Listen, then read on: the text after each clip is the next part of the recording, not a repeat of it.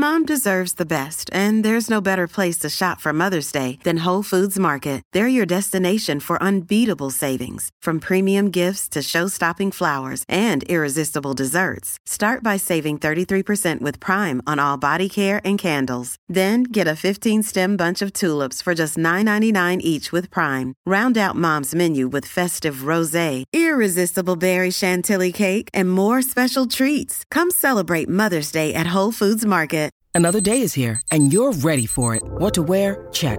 Breakfast, lunch, and dinner? Check. Planning for what's next and how to save for it? That's where Bank of America can help. For your financial to-dos, Bank of America has experts ready to help get you closer to your goals. Get started at one of our local financial centers or 24/7 in our mobile banking app.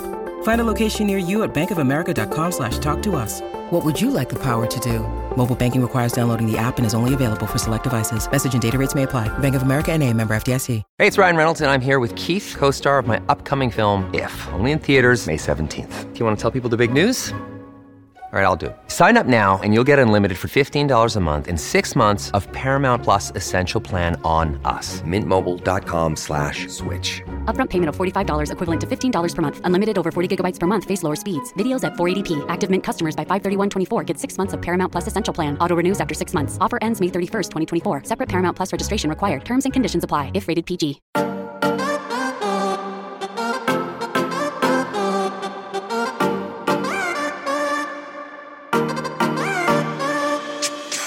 Hey guys, welcome back to the Play Like a Girl podcast, one of the shows for SB Nation's Ohio State site, Land Grant Holy Land. We are two girls talking about sports because our opinion counts too. I'm your host, Meredith Hine, and I'm so excited to be joined today by my co-host, Jamie Urich. Hi, Meredith. Thank you so much for having me back. So delighted to have you as always. I have to ask, how does it feel to be back in Big Ten country? Oh, it feels so good. So good. Most of my friends here are either UCLA or USC grads, so they are all very upset, but I told them that we would be going to all the games, and I'm so happy. Well, I'm excited. I know you've got your Chicago roots, and that's basically the capital of the Big Ten anyway. And hey, who doesn't need a nice trip to LA every couple years or so? Yeah, I'm kind of hoping that they're really nice to the cold weather teams. Except Michigan, they should have to deal with the cold. Yeah, too. But bring them out later in the season when it starts to get chilly in Ohio or Illinois or Wisconsin, and let them enjoy some sunshine. Love it. It's like bowl season, but earlier. Right. It's the best of both worlds. Exactly. Can't wait. This is utterly unrelated, but did you have a chance to see the new NASA photos? They are insane. Yeah. I feel like we had to acknowledge it because they're just the universe is beautiful. Oh, they look like paintings. Right? They're so cool. You guys, if you have not checked them out yet, they look like paintings. They're spectacular. They are my obsession for today. Maybe for always. I don't know. I kind of want to print one out and put it on my wall. It's so pretty. My new goal is to work in PR at NASA. Wouldn't that be awesome? That would be so cool. Mine is PR for Sesame Street. Oh, that's fun. I just I love those silly little furry creatures. Ugh, so much. Who's your favorite puppet? Mr. Snuffleupagus, for sure. Oh my goodness. And the last thing I did before the COVID shutdown was I was working at Carnegie Hall at the time, and one of the Carnegie Hall photographers is also the Sesame Street photographer. So he set up a tour of Sesame Street for me and a couple of my coworkers. So it was literally 2 days before everything shut down. It was the last thing I did was go to Sesame Street. And I am not kidding you. I wept like a baby when I saw Snuffy. What a dream. Congratulations. That sounds wonderful. It was the happiest day of my life. And I joked as I was leaving that it was going to all be downhill from there. And then it really was, because 2 days later, the world stopped. Well, hopefully things are starting to go back uphill. We are excited to have you on the show today. In terms of positive things, our theme of the week is burning questions. So it should be a fun show today. We do have a lot to get into with that. But before we do have some walk-in items that I wanted to talk about, Jamie. So first of all, we've already addressed kind of the geographic piece of USC and UCLA moving to the Big Ten, but like more broadly, what are your thoughts? I think that this is kind of, I do think that this like spells the end of the Pac-12. And I think that it's not going to be the first major kind of like realignment moment that we see. I'm curious to see who else will join the Big Ten. I feel pretty confident that it's not going to stop with USC and UCLA, whether it will be Washington and Oregon next, or whether they'll take some of those kind of like Big 12 teams that would be good in the basketball realm remains to be seen. But I do think that like we're moving towards super conferences, and this is kind of the like beginning of the end. Oh, for sure. And I think you hit on a really important point there. And that's that, like, we're obviously focused on football being just a couple months out from the start of the season. But, like, the Big Ten is now maybe the best basketball conference in the NCAA. Yeah. Like, the addition of UCLA, like, the historical value between, like, UCLA and Indiana, like, the modern value of teams like Michigan and Wisconsin. And, well, I'm trying to be unbiased about Ohio State, but Ohio State too. But like, it's going to be big. Yeah.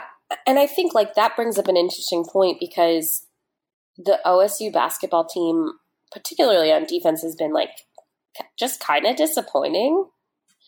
Like they obviously like were a 2 seed in the tournament. Like it's we remember the Oral Roberts loss, right? Like it's just like they're almost there, and I do think this is going to force them to like really step up to the plate or get left behind.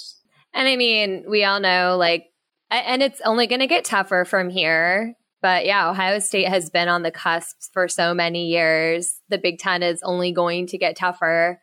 So will they be able to make this turn into greatness? Maybe, I don't know. I feel like they may have peaked in 2007, but that breaks my heart. Yeah, that was one of my favorite teams ever, though. Like, if you could transplant Aaron Craft onto that team. Oh, yeah, I was just going to say, I also like, really love Aaron Craft, so the Aaron Craft years were really important to me, but yeah, if you could just kind of pick him up and drop him on, love him. He's tiny. You could pick him up and put him in 2007. Anyway. Tiny for like a basketball player. I think he's still like 6'3" or 6'1", whatever. Anyway, new topic. So I don't know if you saw this, Jamie, but Condoleezza Rice could possibly own a share of the Broncos. A report came out that she is part of an ownership group that is looking to purchase the franchise. Yeah, I believe they're linked to the Walton family, right?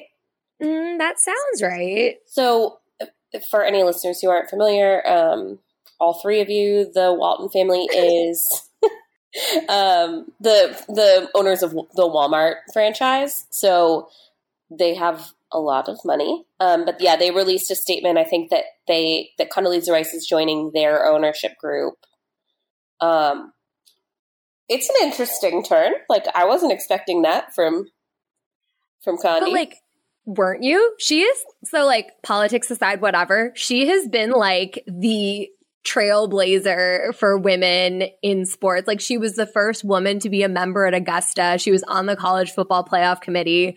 Like, oh, I mean, she's in these and I cannot remember quite the specifics of like why I felt this way, but like I'm certain that her being on that membership committee is how Ohio State got in the year that we won the national championship. For sure.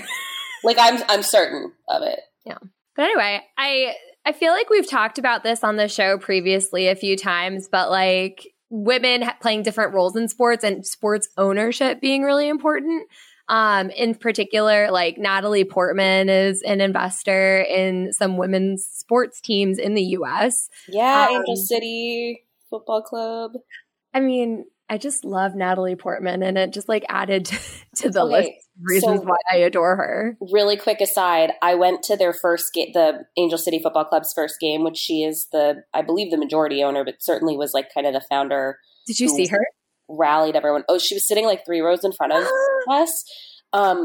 She was sitting like with the plebs in the bleachers. Like she was not in a fancy box. She was like in the stands with the fans and her family. And like, thankfully no one bothered her. Everyone was just like letting her do her thing. But I just kind of loved that she was like in the stands with the people cheering. She was so invested in the game. She like knew exactly what was going on. I was like, I love this. I have so much respect for this. Because she's an owner. She could have sat in a fancy box if she wanted to. She didn't. She sat with her family like in the bleachers where everybody else sits. And I thought that was really cool. That is so cool. And one more reason that I love her now. Yes.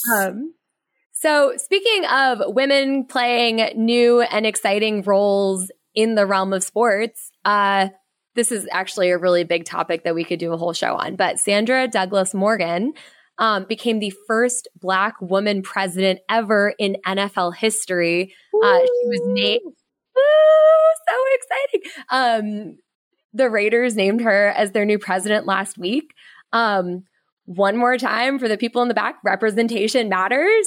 So having this really incredible person be president of the Raiders is just one more step for equality for women within the NFL and within all of sports. Yay! Yeah, this is huge. And she's already been such a trailblazer. I know she was the first person of color, not woman, person of color, to serve as chair of the Nevada Gaming Control Board. And so that was kind of her background. Like she ran a massive organization. I feel like she's so well equipped to do this. And the Raiders, her statement was so beautiful. She like talked about, like the Raiders haven't necessarily lived up to their potential, but she believes so strongly in the promise of the team. And like, I just, it's so cool. I'm so happy for her. I also just want to note she's the first Black woman. She's the third woman to be a president of a team, and also the third Black person to be the president of a team. So like, this is huge representation across the board. And I just, we need so much more of that. We need to just really see the people in boardrooms, the people in these high places making decisions reflect what is happening in terms of like demographics in our country, and have it not just be like a small percentage of the population being represented in all of the high decision-making places. So I am ecstatic for her. I'm ecstatic for the Raiders. I just think this is huge for the NFL and for all of the ladies who love the football. Yes. And like, so yes. Also, the fact that you and I here are NFL fans, right? You and I are just sports fans in general. And it makes financial and business sense for teams to be putting women in these positions because it represents your fan base. Women make up half of the population. And when it's an old boys club in every franchise in the front office, you are not representing your fans and you are doing a bad job of serving them. Like, do you remember when it was much, much worse, like in the 90s when every beer commercial was objectifying women? When, I mean, oh my gosh, have what it is. Like the NFL cheerleaders, they are what they are. But it was such a misogynistic sport. And it was in many ways painful to watch. And it's gotten so much, there's still a long way to go, obviously, but it's gotten so much better as representation has improved. So you want to appeal to a broader fan base, like you need to be doing what these teams are doing and putting women and people of different backgrounds in these positions of power. So I'm going to step down from my soapbox and also just acknowledge, like, I had no idea, honestly, until I read this press release, that there were so many attorneys who were presidents of franchises. Which, when you think about it, like, does kind of make sense. Yeah. Because you do have to have some like legal literacy. So it does make sense to me that that's the case. But yeah, it's surprising. Like you would also think that like just business people in general or the finance backgrounds would maybe be more prominent than the attorneys. Yeah. But really, really cool. Also, last point, because this is just such a feel-good story in so many ways. Sandra is from Las Vegas. Like, born and bred, went to high school in Las Vegas, went to UNLV for law school. Like, this is her city and this is her team. And she was on the committee to bring the Super Bowl to Vegas. Like, she was invested before she was the president. Yeah. Which I always love, and I think that you should be the president of your team, like, should be a lifelong fan of your team, because nobody knows and wants your team to succeed more than someone who's not only a fan but also like has some financial investment in there. I just think this is like, she's such a great choice for this role, and I have not historically been a Raiders fan, but I will certainly be. It's Chicago Bears till I die, but like, I will certainly be wanting good things for the Raiders to come of this. Oh, for sure. Especially, I mean, they've made the right changes in the last year. I have high hopes. Anyway, I'm like getting emotional, Jamie. We need to move on. So as I mentioned at the top of the show, this week marks Burning Questions Week on our site. So wanted to get started with some of our sports-related takes. Jamie, do you want to kick us off with one of your burning questions? Yeah, my first burning question is, will Notre Dame join the Big Ten? I'm curious if they are going to follow USC and UCLA on over to our conference. And also I'm curious if the Big Ten wants them after the debacle in which the Big Ten sought them out and had that deal. I can't remember what year it was, but they had like a deal in the works, and then Notre Dame kind of backed out at the last minute in a little bit of in shady fashion. Was that in 90 when Penn State joined? I cannot remember. So this is such a fascinating question because there is so much bad blood on both sides. Like, it makes so much sense for Notre Dame to be in the Big Ten. Like, if you were a lay observer, you would be like, oh yes, this university in Southern Indiana that regularly plays all of these teams from the Big Ten or has these historic rivalries, like, of course they should be in the Big Ten. But like, I didn't realize that back in like 1907 or 1897 or whatever, literally more than a century ago, I think it was Iowa and Purdue were granted membership in the Western Conference at like a meeting in Chicago. Notre Dame had submitted an application. They didn't send anyone to advocate for the school, and their application got denied. So that was like the origin of the bad blood on Notre Dame's side. Okay. I actually didn't know that either.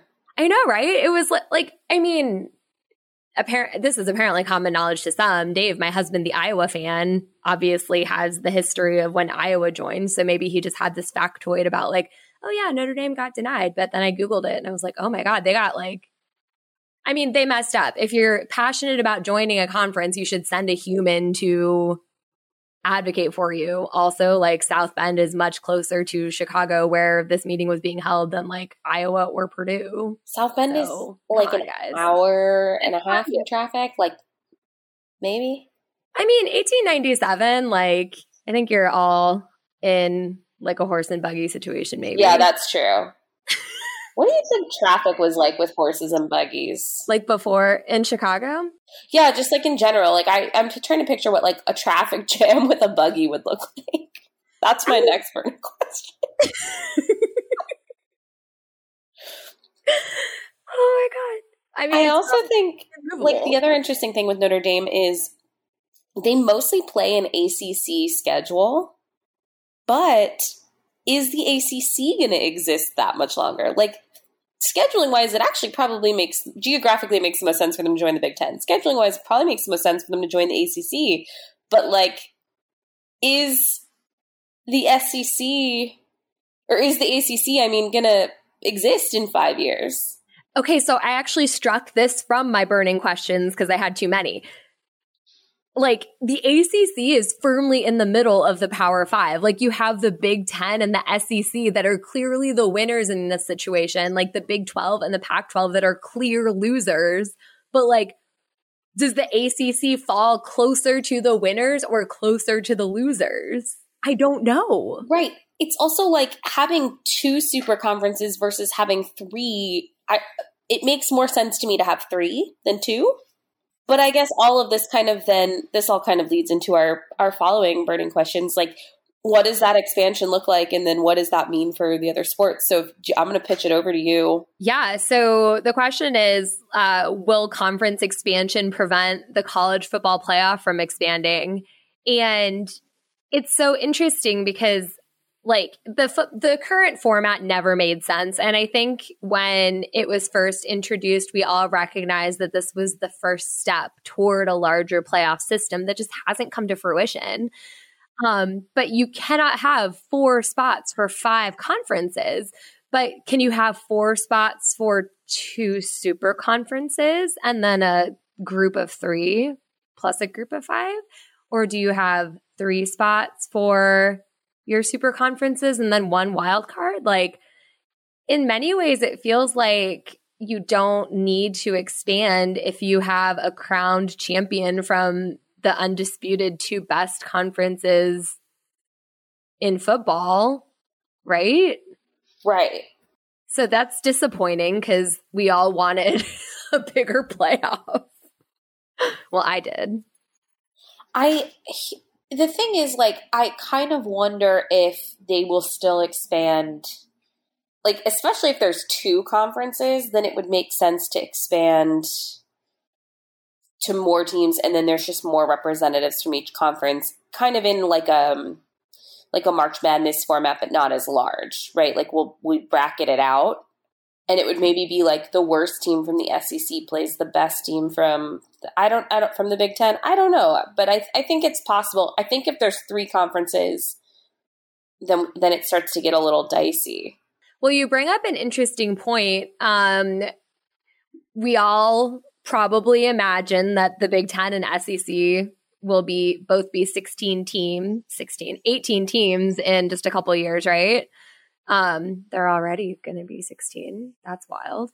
So will there sort of be an expectation that there's an internal playoff system, almost like the NFL and the AFC and the NFC? Will, like, the Big Ten have its own playoff and then automatically face the SEC champion and then just, like, forget everyone else? Yeah, I mean, that's entirely possible. I also think you just brought up, kind of lead into my next question, which is, if there are 2 super conferences, and let's say, even like generously, let's say there are 20 teams in each, which I think 16 is kind of where we're sitting right now. 18 seems very feasible, but, like, let's even say generously there's 20 teams. What happens to the rest of the teams? So are we going to adopt some sort of system of, like, relegation and promotion where there's, like, a lower conference that the kind of the worst teams in the Big Ten and the SEC would get bumped down into that, like, lower conference, and the best teams in that conference would get bumped up at the end of each season? I mean, I think so. This is honestly such a great solution to this, like, the scenario that we're describing. Like, if you theoretically could get up to 20 teams and you have 40 teams, there's currently 138 teams in the FBS. Like, so many of those schools rely on recruiting and putting on Division I football games. Like, it's just, what are they going to do eventually? So if you have this idea where you can, like, you can make it into the big leagues, but then otherwise you're kind of like Division II or FCS or whatever, I think that makes a lot of sense. Like, there is an opportunity to move up, but yeah. I also think, like, from a recruiting standpoint, if the NFL is pulling their draft picks from the big leagues, like, you got to give kids a chance. The people who have a chance to play in the NFL are going to go exclusively to the higher teams. So if there's a system of relegation and promotion, it doesn't hurt their recruiting quite as much. Yeah. But also, like, I hear that argument, but we've seen even FCS players or players from non-Power 5 conferences get drafted at pretty significant levels in the NFL. Like, you have Ohio State, Alabama, LSU, whomever else, and then everybody else, right? Like, the top teams will still be the top teams, but, like, will we see that much of a drop-off if they're not? That's true. That's a good point. Yeah. That's a good point. I mean, we'll see. We'll see. But yeah. So on this note of the changing football landscape, my next burning question is, will the transfer portal ever slow down? And it ties in with what you're describing too in terms of relegation. I think no, because I think if you're someone who is ultimately trying to make football your lifelong career, and you're at a school where you're either not seeing playing time or you can extend your eligibility, you're going to go somewhere where you can do that so that you can boost your draft prospects. 1,000%. And like, let's take the relegation example. Rutgers finishes at the bottom of the Big Ten. Sorry, Rutgers. Like, how many players will transfer to another Big Ten school that's not getting relegated? Interesting. I also wonder, will there be some sort of like caveat that prevents like a mass walkout if you get relegated? Oh my gosh. Like, I almost wonder that if you get relegated, if you have to transfer within the lower conference, like you could transfer schools down, but you couldn't transfer your way up to like an Alabama to keep playing. My head is exploding with these implications. Oh, there's so many. I don't envy the people who have to figure it out. Yeah. I mean, like, we shit on, excuse me, can I say that? We crap on the NCAA all the time for like not putting rules in place to like mitigate some of these changes, but like, it's hard. I think also sometimes you just don't even think about, there's so many moving pieces, you don't think about them until it becomes a problem. And you're like, oh wait, we need to do something to stop that in the future. Yeah. Well, if nothing else, you and I are thinking about these implications. Yeah. I mean, and I guess like, speaking of like relegation and promotion and transfer portals, like that kind of brings me into a Buckeye specific question, which like, let's be honest, even if there were a system of relegation this season, I don't think that the Buckeyes would be in danger of being relegated. However, their defense as a standalone unit has been abysmal and maybe deserves to be relegated. So I'm curious, like, will the Buckeyes defense improve this season with the new defensive coordinator in place, with the new recruiting that we've seen? Do we think that we're going to see an uptick this year? I mean, you have to, right? Like, okay. We're not going to say that the defense hit rock bottom. Once upon a time when the Browns went 1-15, I said they can only go up from here. And yet they did not. But like, Jim Knowles is a good coordinator.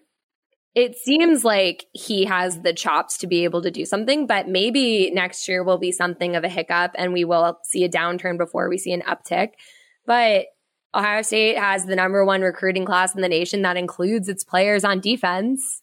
Will we see freshmen starting? That, I don't know. That seems less likely. But there's got to be some structural improvements. Like, the strategy should improve. But here I am. I don't actually know. What do you think? I think that it will. I don't know that we're going to see it like quite at peak form yet. It's, I hate the term rebuilding year, but I think like they're on the uptick, but they're not going to quite have become what they can be. And I think with a couple more seasons under Jim Knowles, then like the pieces will be in place. I trust him. And I mean, it's also like, it's kind of, I don't want to say it's a moot point, but like the offense is so good. The offense, knock on wood, doesn't appear to be taking a downturn at all.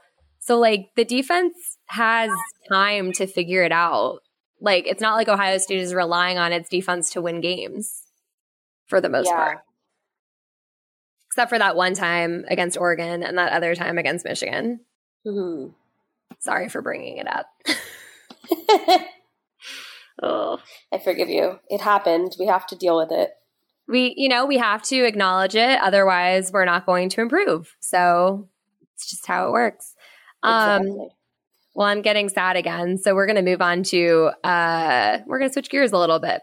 What do you think is going to be the next non-revenue sport to become a revenue generating sport? Women's basketball. Don't you already consider that a revenue generating sport? Not really.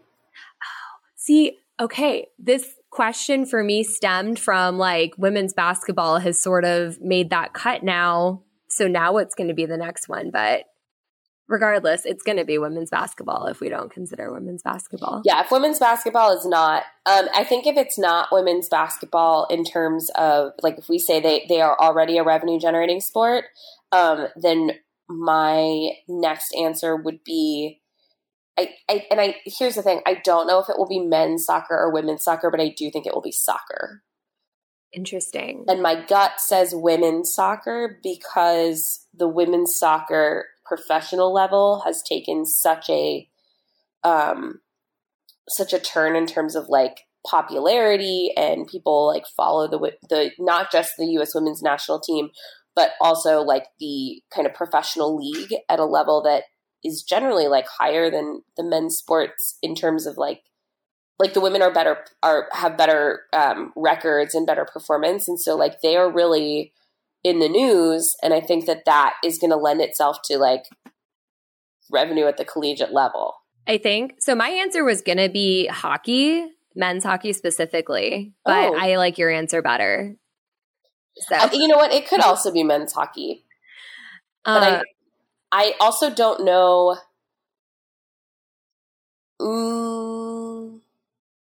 Yeah, I don't know. I think I'm going to stick with women's soccer. Well, what's interesting, so again, kind of going back to women's basketball and like, regardless of if it is or is not a revenue generating sport currently, like it is clearly on that path.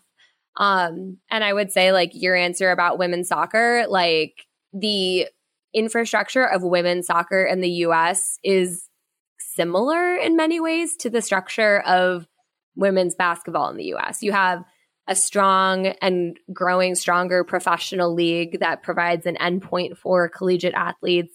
You have a really strong Olympic program or like national team type of situation.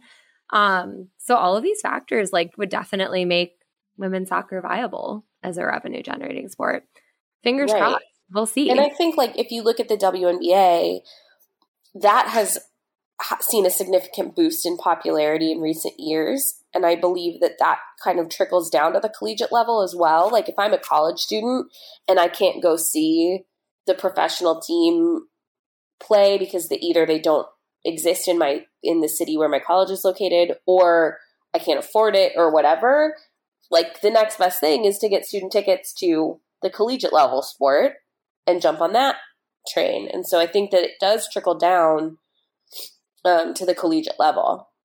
Yeah. No, I mean, I agree. And we saw this exactly in play last year at Iowa with Caitlin Clark because everyone wanted to see her. There's no other professional sports in Iowa. Right. Like, of course you're going to pack the arena and sell out the game to see Caitlin Clark. I think they sold out against Michigan, I think it was. But yeah, we'll hopefully see more and more of that in coming years. Yeah. So kind of piggybacking off of my will the Buckeyes defense improve this season, do we think the Buckeyes men's basketball defense will improve this season? I don't know what's happening on that end of the court, but it hasn't looked super pretty, and I'd like to see them turn some things around. Yeah. It reflects the football team in many ways, right? Because it was like sort of a problem 2 years ago. It was a big problem last year, and here we are today. I hope that also there are so many freshmen. There are so many freshmen on this team that like, I do think that,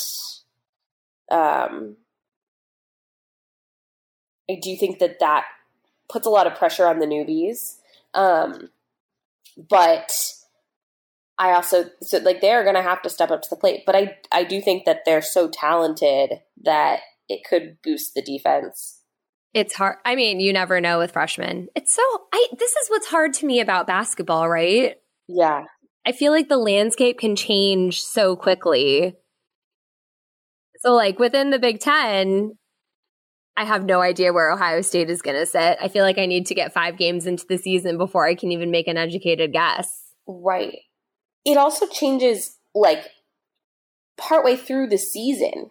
Oh yeah, once you get into conference play, it's a whole different season. You know, like it's what we see in the like kind of early games, and even like by the time, even there's a difference even between like early conference play and like February play. It's just such a long season, as we've seen. Injuries can play such a factor. Like Justice Sueing, and oh gosh, like has he played an entire season? I don't think he has. But it's just very challenging to play for 5 months and then have all of your conference tournament and NCAA tournament bids, because you're just a different team in February, March than you are in November, December. Yeah. Perhaps more so maybe than any other sport. And like, being hot at the right time might be more important in basketball than anywhere else. So this is a slow burning question in many ways. I would like to see it get better for them. I believe in you guys. Well, it's just so painful when you see the offense doing great things and then you just lose. Right. Well, and the thing that's interesting about basketball is like it's the same people. I know. So it's like you're so good on one end of the court and then you just like cannot play defense. We need to work on this. I believe in you. I believe in them. Oh man, it's truly like a job description, right? And like you actually have to fill all of the skills required. Right. Oh, what a world. All right, switching gears, heading to the NFL. Jamie, this has just been eating me for months. Why did the Browns take Deshaun Watson? What did they see in him? I can't. I do not know. And like, are we going to see a ruling on his suspension before they start training camp? Seriously, like, and I mean, all rumors are pointing to he's going to be suspended for the whole year. So do you just sit him and like assume he's not going to be there, which I would morally choose to do anyway? But yes, but I don't know how much morals play a factor in the NFL. Well, they certainly don't. To our previous discussion of the first Black woman being appointed president, this is why we need better representation than having someone who's been accused of how many sexual assaults?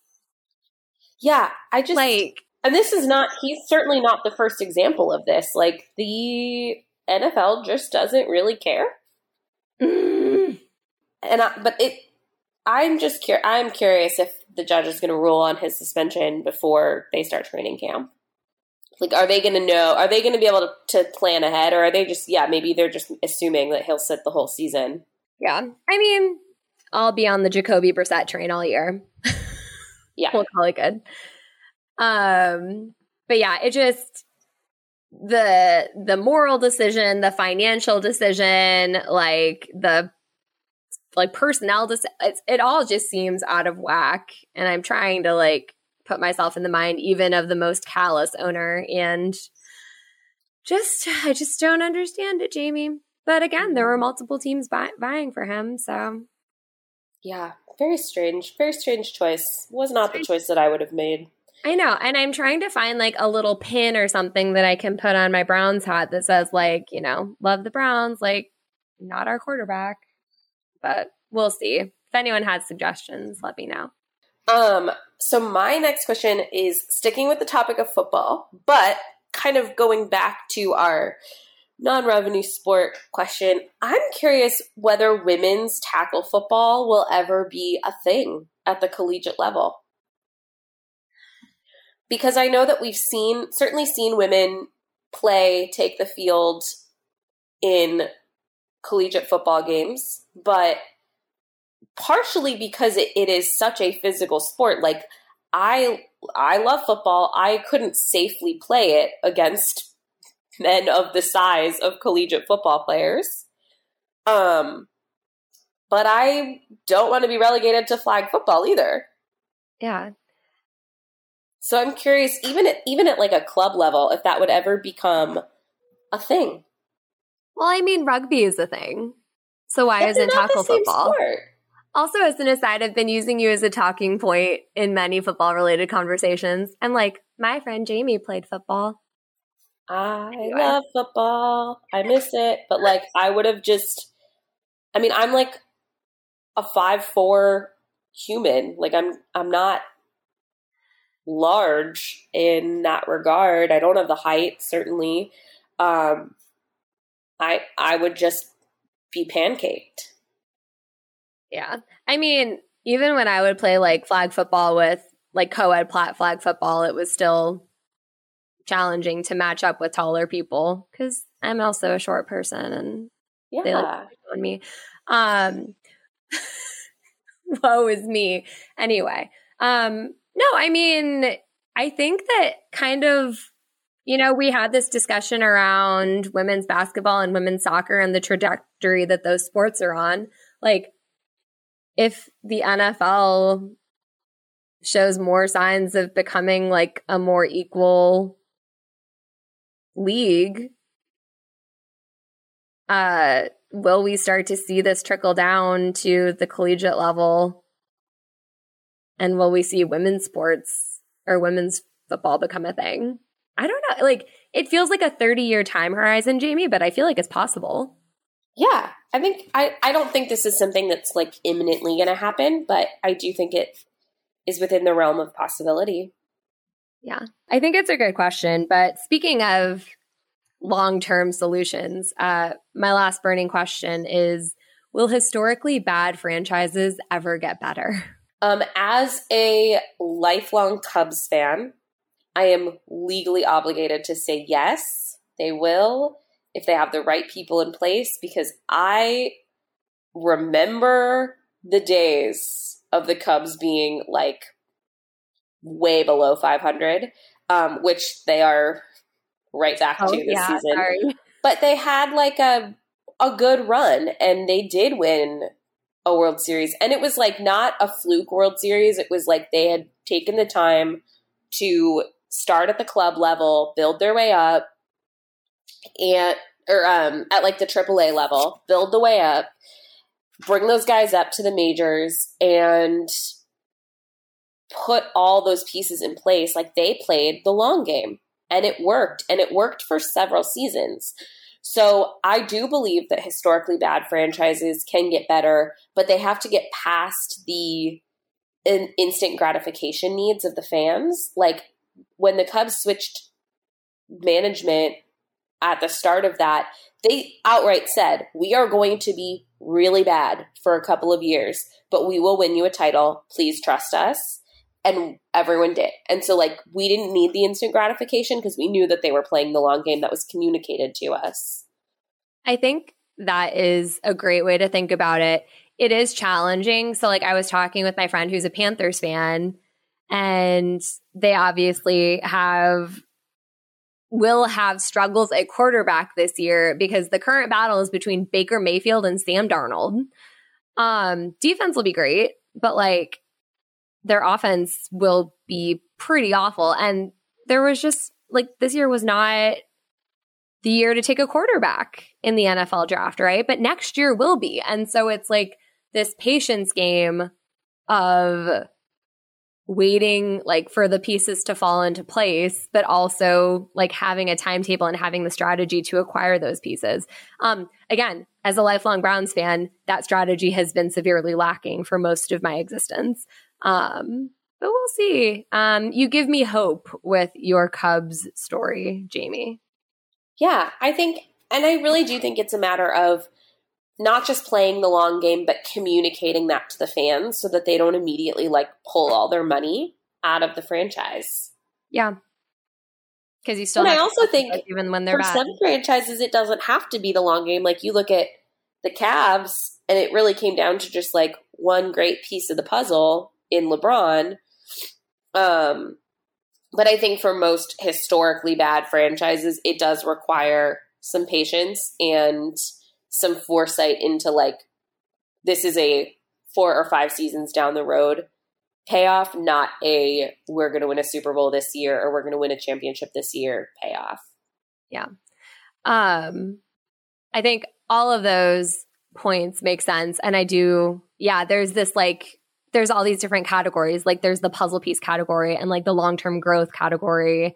And understanding and communicating is critical because communication, no matter where you are, is important.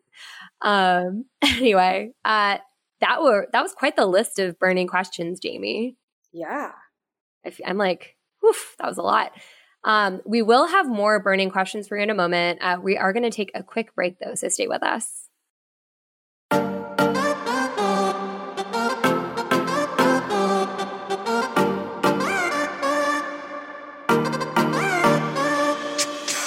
Welcome back. In keeping with our theme for today, we are going to stick with some more burning questions, but now we are going to move into the non-sports related category. Jamie, do you want to kick us off? Yes, I would like to know why iPhones start recording the live photos before you actually take the photo. Huh. If you're not aware that this is happening, take a live photo and like make sure you move and notice when the photo started taking. It's before you hit the snap button, which means our phones are recording us at all times. Dun, dun, dun. Terrifying. That it blew my mind. I learned this like 2 weeks ago. I didn't know this until 2 weeks ago. And it has been eating away at me ever since. Wow. Well, that's scary. Thanks for sharing. As a proud owner of a Google phone, yes, I'm that asshole on all of your group texts. I need to understand if my phone also does this. Is it all phones? I believe it's any of the iPhones. I don't know about like Android phones. I'll report back. All right. My burning question is, who started at Dunder Mifflin first? Because early on, well, when Jim and Pam are having their little grilled cheese sandwich or whatever on top of the roof when they're performing Threat Level Midnight, Jim says, "Do you remember what you said to me my first day at Dunder Mifflin?" Which implies that Pam started first.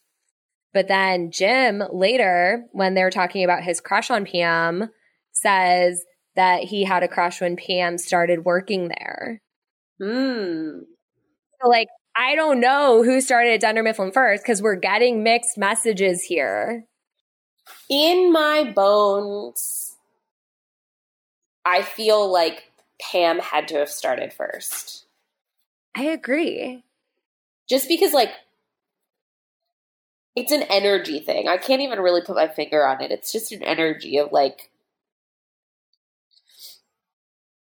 I think she's the kind of person, until Jim came along, where she would, like, stay in a job that she wasn't necessarily, like, obsessed with, would have kind of just, like, it was her 9 to 5. She was going to show up. She was going to do what she needed to do. And then Jim comes along and she, like, does her art. And it's, like, this whole thing. But I think that she had to have started first and then just was, like, stayed there forever. Yeah. And I mean, like, she was engaged to Roy. I feel like, and, like, they were working there.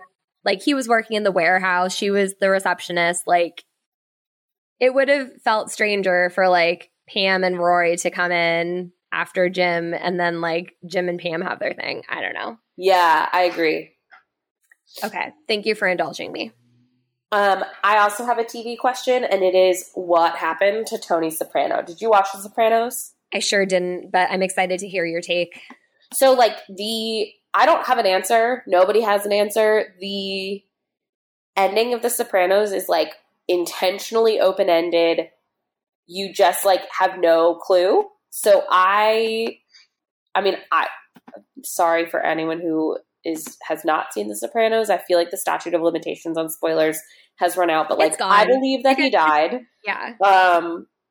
But there's like, we don't really know. And the creators have said that they don't want us to know. So we'll just never get an answer. All right. So my next burning question is, why don't movies based on books actually stick to the book?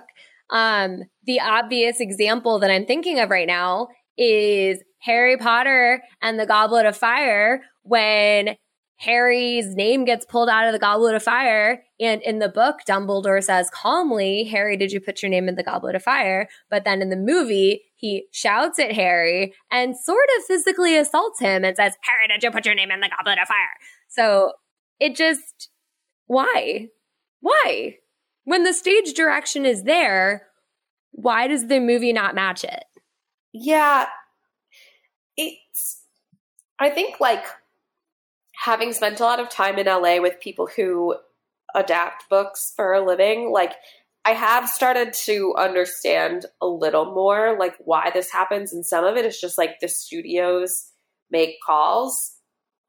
And like some of it is just because like, and for this specific instance, that's just like a choice that was made. But like for some of them, it's like we need the plot to move faster in order to like keep this at a normal length movie or whatever. But I also am like a purist where my books are concerned. Like if I love a book, I love the book. I don't want you to mess with it.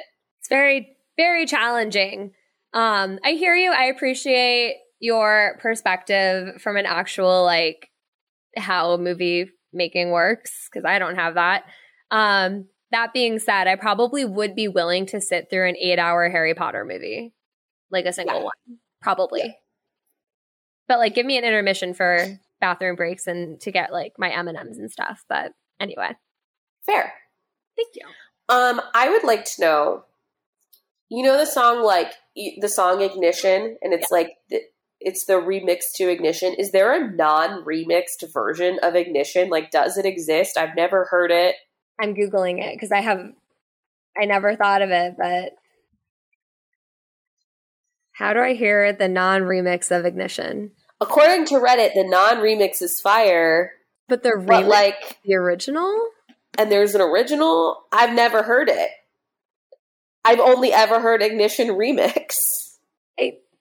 I'm with you. I have no idea. I mean, is it like... And like, I don't want to listen to the non-remixed version now because I don't want to like support R. Kelly. But like, in the days before we knew that R. Kelly was someone we shouldn't support, the Ignition remix is a banger. So like, I just have always wondered if there was a non-remixed Ignition.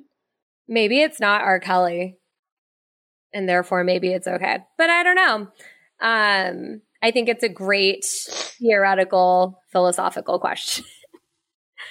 On a related note, my next question is what happens to one-hit wonders after their one hit? I'm thinking specifically of the fictional scenario in Bridget Jones's Diary where her friend like was a one-hit wonder in like the 80s and then just was like living off of his fame for like ever. Yeah. Is that what really happens? I guess like I guess they continue to like make music for smaller audiences or they like get a day job. I don't know. I mean, is it kind of like NFL players who like play 2 seasons and then like don't play in the NFL anymore? I guess. And like how much money are they making off of this one hit long term that is supporting them? Like I feel like you would still need some additional source of income, especially now with streaming, because they're not like making any money off Spotify. It's true. This question became top of mind. I was listening to, it's actually a really good Spotify playlist. It's called Daily Serotonin. It's a really good like mix of classics, but that Dream song, He Loves You Not, came on. And everyone in the room was is such a sensory memory for me. We would do like roller skating in gym class. And it was like, I have like sensory memories of roller skating around my grade school gym with that song, like holding hands with my best friends. That's very charming and adorable. Thank you for sharing. But like, where are they now? What are they doing with their lives? I have no idea. Well, anyway, that's my question. I also have a question about what happens to certain people. I would like to know what happened to Brian Schaefer. Where is he? Who is responsible? I feel like it's his friends, but I will never understand how he got out of that ugly tuna without being seen. It will haunt me. It will haunt me until the day I die. Like, where is Brian Schaefer? I remember when this happened, like, it was perhaps, like, it was so creepy because I was in high school at the time, like, in Columbus, and it was just a scary thing because they were like, I don't know. We never knew what happened. Right. And you don't know it's how to just protect yourself. Yeah. It's just so if alarming. you know the layout of that ugly tuna, it's like, how could he have gotten out of, like, it's unfathomable to me as someone who spent an exorbitant amount of time at Ugly Tuna in college. Like, I don't understand how he got out unseen or how he was, like, taken out unseen if he was taken against his will. It doesn't make any sense to me. It's a second floor bar with, like, one way in and one way out that we know of. I mean, yeah. Well, I don't know if we'll ever know. Someone will have to, like, own up to it very late in life. I need, like, a Serial podcast about this. Like, This American Life, what are you doing? Well, I mean, maybe we should start a podcast about this and, like, ask for information if anyone knows, and we'll just collect little baby clues until we solve it. Anyway, on a lighter note, where did Cameron Diaz go? She is still alive. She's not missing. But, like, she hasn't been in anything in, like, years. Yeah, like, did she retire? Do actors retire? I mean, they should. Like, everyone needs their, like, sailing off into the sunset. Ooh, I just Googled her, and, like, 4 hours ago, a story came out about why she stepped back from acting. Really? Doing a movie with Jamie Foxx. But the last film she did was Annie 8 years ago. And then she talks about why she left acting. She wanted to, like, take a step back and kind of evaluate her, like, the whole picture of what she was doing with her life because she felt like acting was all consuming. But she is coming back with a Netflix film with Jamie Foxx called Back in Action. That just got announced. Okay, well, that was timely, as it turns out. I love that there's a question with an answer here, and a timely one at that. Thank you. On a sort of a similar note, like, I would like to know why Julia Stiles isn't being cast in just, like, everything. Like, she also kind of disappeared. She was, like, a darling in the 90s and early aughts, and then just, like, what is she doing? She is perfection and should be in everything. Like, where is she? I agree. I didn't think about it until now, but, like, 10 Things I Hate About You is the film I watch at least 6 times a year. Yeah. And I know she's done a lot of TV in the UK. But, like, I want some Julia Stiles rom-coms over here. Yes. So if we could have her back from the UK for, like, a hot second, I would appreciate it.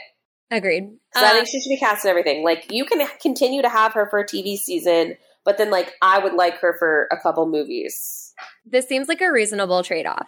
All right. So relating to, you know, like the 90s and 2000s and roller skating and Dream and Happier Times, why were Dunkaroos discontinued? The number of foods that have been taken from us that I will just, like, never understand. I just, like, I have a hard time believing that Dunkaroos, like, stopped being popular or that people stopped eating them. Yeah, I don't know. Well, like, I know that there was, like, obviously we're trying to, like, get, like, there was, like, that push to, like, make lunch foods healthier and stuff, and maybe it was that. But, like, come on. You don't have to take them away from me altogether. I mean, if Capri Suns can still be a thing, then Dunkaroos should be able to still be a thing. Yeah, and, like, the frosting with the Dunkaroos. Listen, I am someone who could, like, eat frosting out of a tub with a spoon. It is, like, a weakness for me. The Dunkaroos frosting was the superior frosting of all the frostings. I mean, I prefer it with the Dunkaroo, but yes, the frosting was good. I probably would not eat it solo. But, like, you wouldn't want the cookie with a tub of frosting either. Like, no. You want it with the Dunkaroos frosting. It was an appropriately portioned, unhealthy dessert snack for your school lunch. Like, yeah, I disagree with whoever at whatever food conglomerate decided to discontinue this. Maybe they'll bring it back, like, for nostalgia's sake, and every millennial will purchase it. I hope that they do. I hope that they see a comeback. That'd be fun. I love that. Anyway, before we wrap up the show, Jamie, do you have any shout outs for the day? I sure do. This is a super exciting one for me because I am going to shout out my dear, dear, dear friend, Molly Winston, and her teammates on the Boston Renegades. Molly is a friend of mine from when I lived in New York, and she plays women's tackle football in the Women's Football Alliance, and the Renegades, which is her team, she's Boston based, just won their 4th consecutive national championship this past weekend. The game was aired on ESPN. So kind of going back to that women's tackle football question, like the Renegades are setting the bar for what women's tackle football can and should be. And I am just so proud of her and so proud of them and all of the work that they've put in to build this women's football dynasty. So congrats, Molly. That's incredible. Kudos, Jamie, for having very cool friends. That's awesome. Yeah. And like, I mean, the fact that there's already a league maybe I will move up my prospectus from 30 years to 25 years for the thing is, like, until Molly started playing, because she's been on the team for 2 seasons, so she's been a part of 2 national championships with them. But until she joined the team, I had no idea that they existed either. And they're like, I think this was their 7th national title in the history of the franchise and their 4th consecutive national title.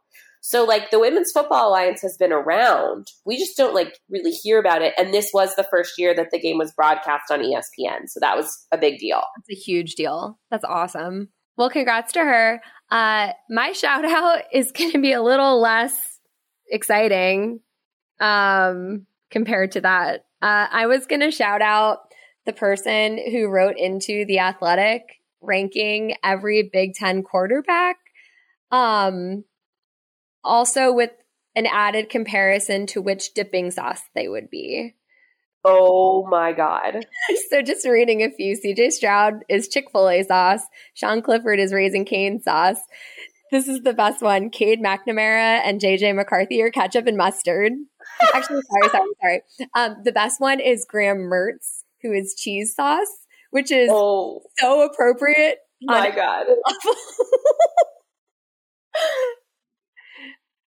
You can find that article on The Athletic. It's Austin Meek's article from today.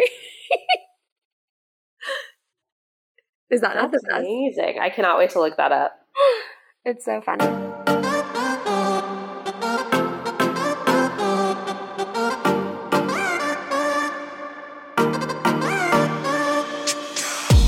All right, that's all we have for today. As a reminder, you can follow Jamie at Jamie Urich, me at Meredith Hine, and the site at Landgren33. We'll talk to you soon. Thanks again for listening to Play Like a Girl, and as always, go Bucks. Go Bucks!